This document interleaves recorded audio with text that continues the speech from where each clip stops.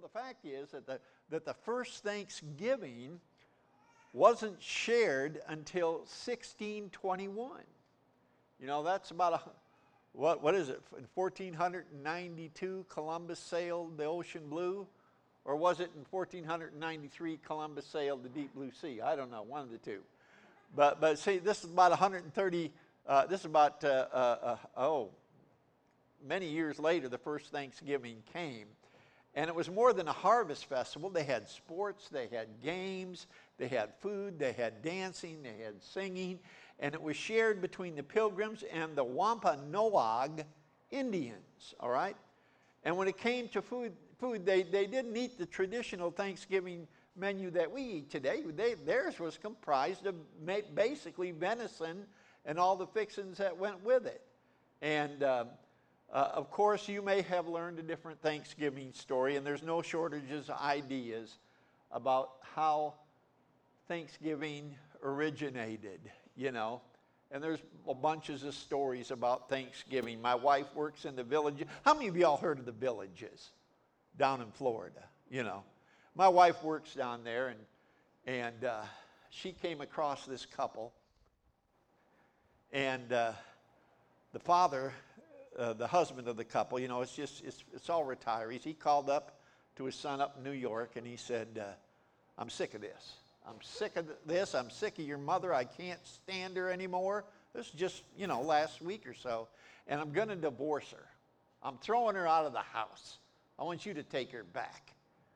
And so the son, he got upset. He called his sister, and he told the sister what was going on. And the sister calls down and talks to the mother and says, Mom, is that true? Is he throwing you out? Is he sending you back up here? And she says, yes, honey, it's true. She says, well, don't y'all worry. We'll be down there in a couple days. And they hung up the phone, and the wife and the husband said to the wife, well, did it work? And she said, yes, they'll be here for Thanksgiving in a couple of days. And then he said, well, how are we going to get them down here for Christmas? You know, and Thanksgiving, you know, we eat turkeys. Hey, did you hear why the turkeys crossed the road? They want the people to think they're chickens, you know. And you know why the chickens cross the road, don't you? That's right. They wanted to show the possum it could be done. Amen. But anyway, Thanksgiving is an integral part of our worship experience, you know. And so we're going to look at a little deeper into the practice of Thanksgiving and why it's so important. And the first thing I want you to see is the provider of Thanksgiving, the benefactor, the object of Thanksgiving. In order to have Thanksgiving, you got to be thankful to someone. And of course, our gratitude and the gratitude directed for in Thanksgiving is directed toward God. It's because of Him. And it's a way we respond to His provision or His acts in history. It's an attitude of gratitude. It's a condition of the heart. And you know, like I said, it's an essential part of our worship experience. Notice how the scriptures say how praise and thanksgiving are used together. Psalm 69:30 says, I will praise the name of God with a song and will magnify Him with thanksgiving. You see, I want to tell you something, folks. Thanksgiving is not a holiday for a bunch of atheists. It's a holiday for believers. Because you see, it makes the assumption that there is a God. Psalm 103, know that the Lord, He is God.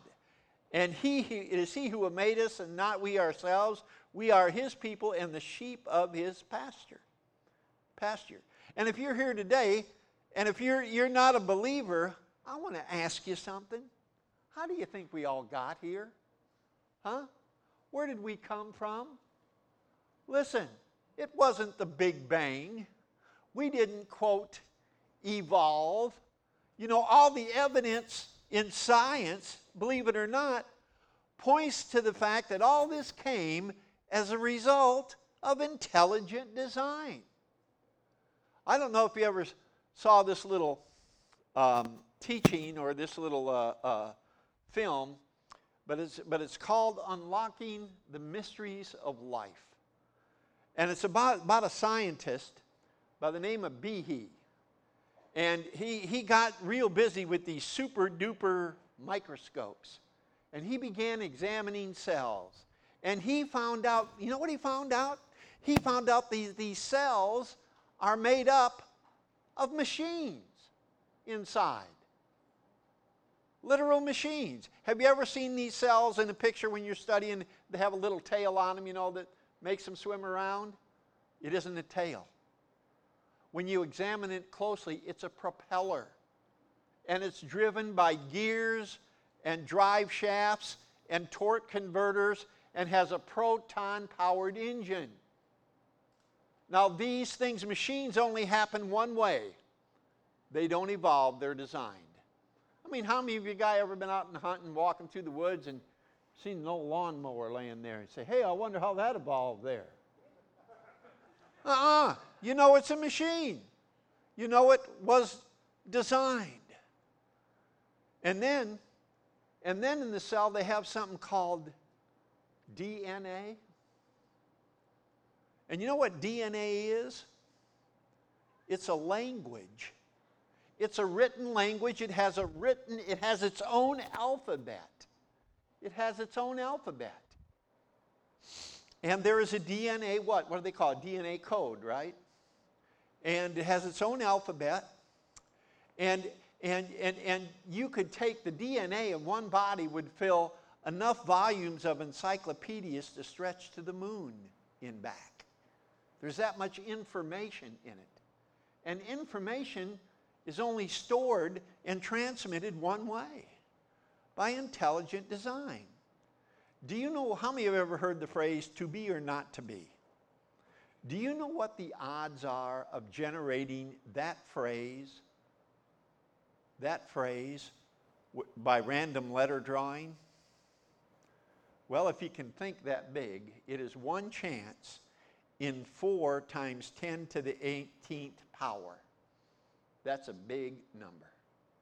That is so big that means that you could, if the state of Texas were flat, and you would build an 8-foot wall around Texas and fill it with silver dollars, you would take one silver dollar, mark it, mix it up, throw it in there in the state of Texas, 8 foot deep in silver dollars, and find it on your first try.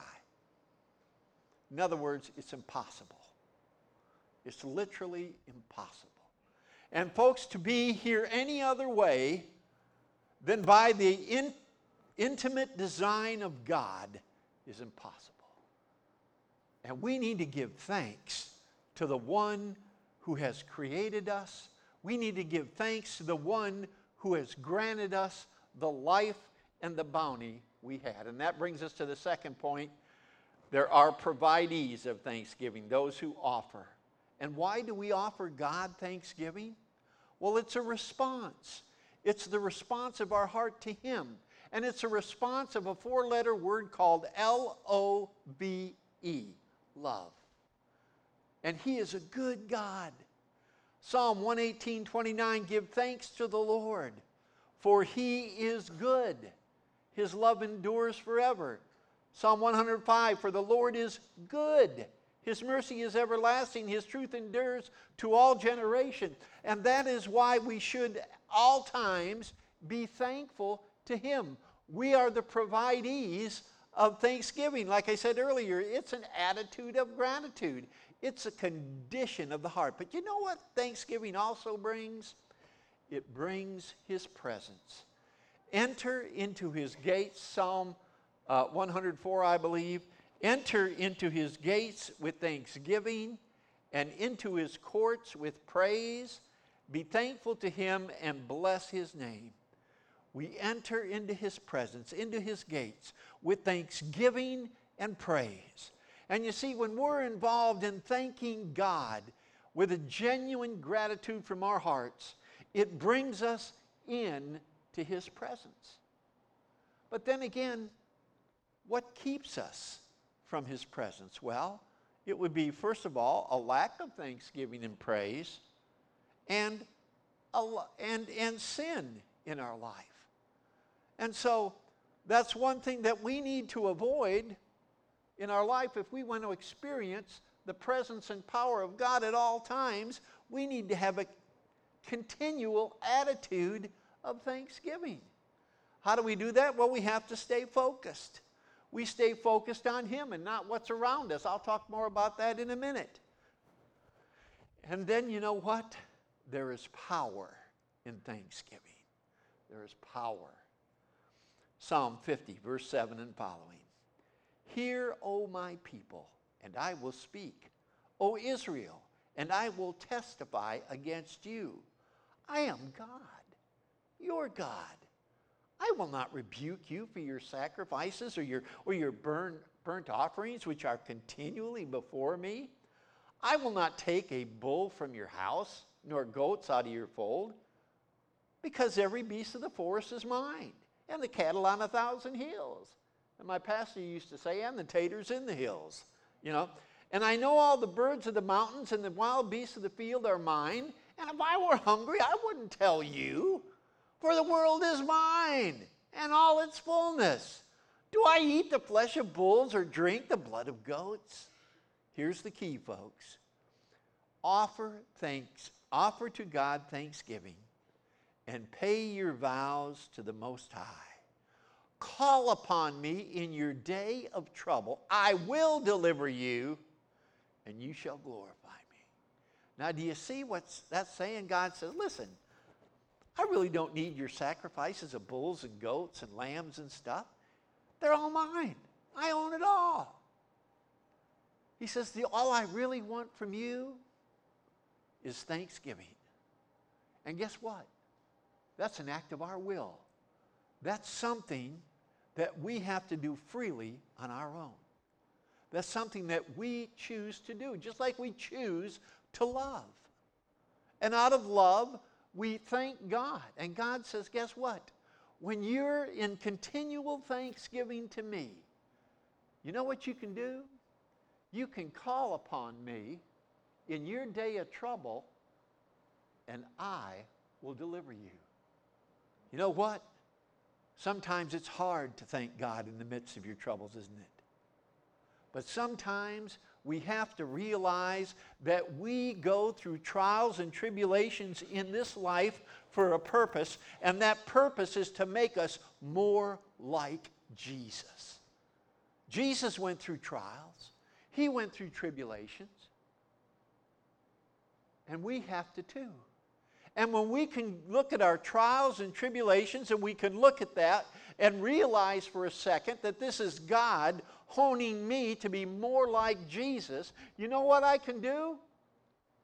I can thank Him for it. God, I know I'm going through this trial because you're making me more like Jesus. Thank you, Lord Jesus, for this trial. And guess what? He says, out of that, He will deliver you. And in your deliverance, you will glorify Him and honor Him again. And guess what?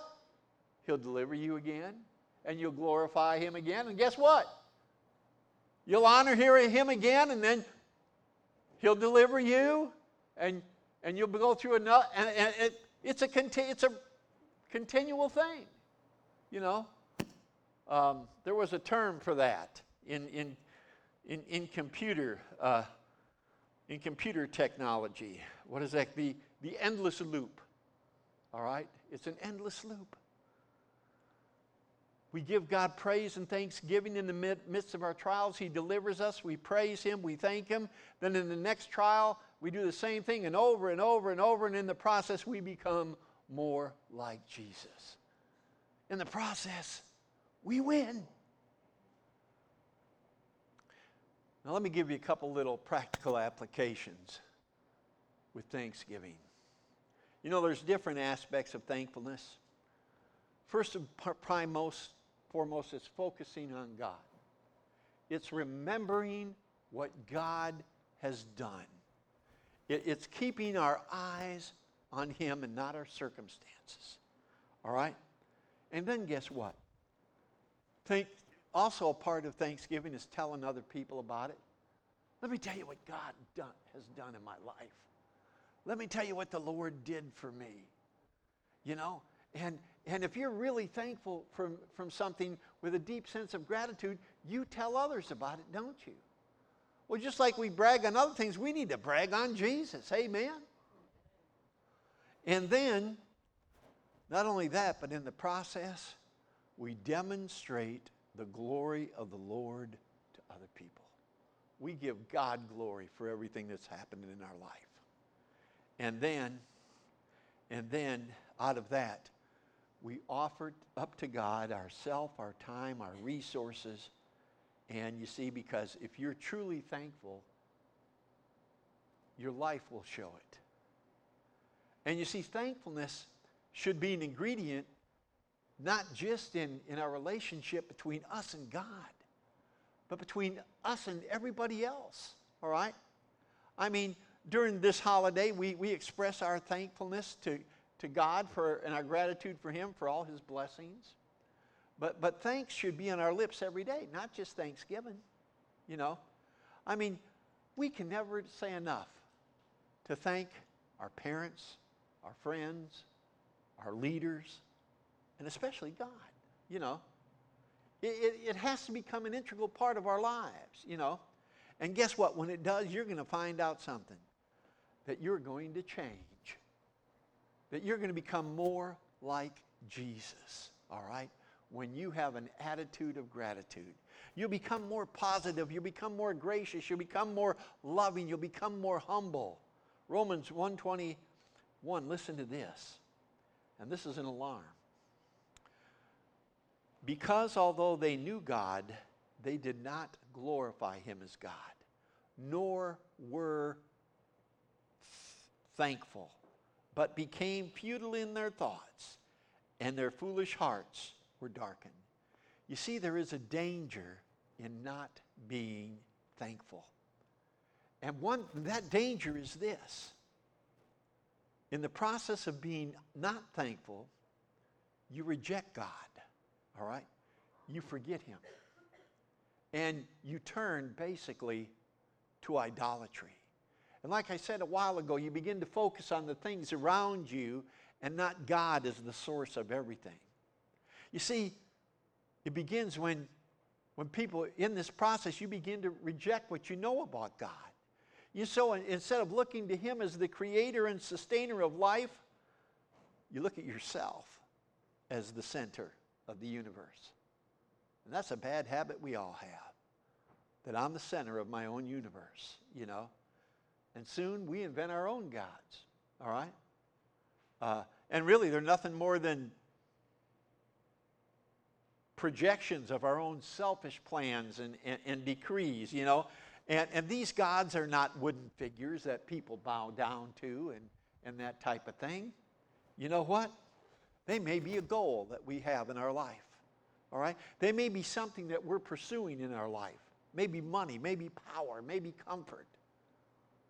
But when we begin to do these things, as we don't focus on God and we focus on ourselves.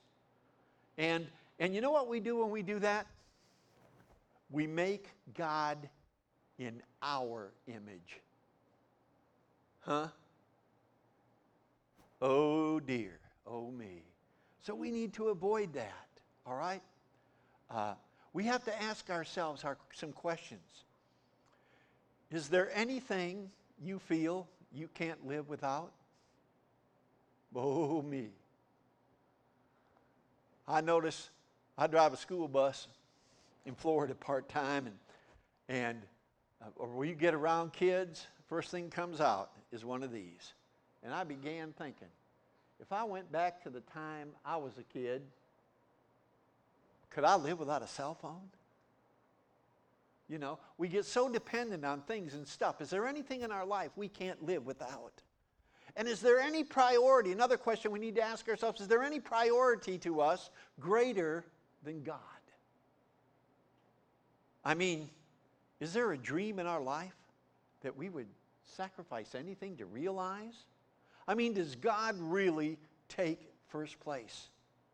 And do we worship God, or do we worship the idols, the makings of our own hands? These are all things that we have to ask ourselves if we're going to be honest in our hearts with thankfulness to God.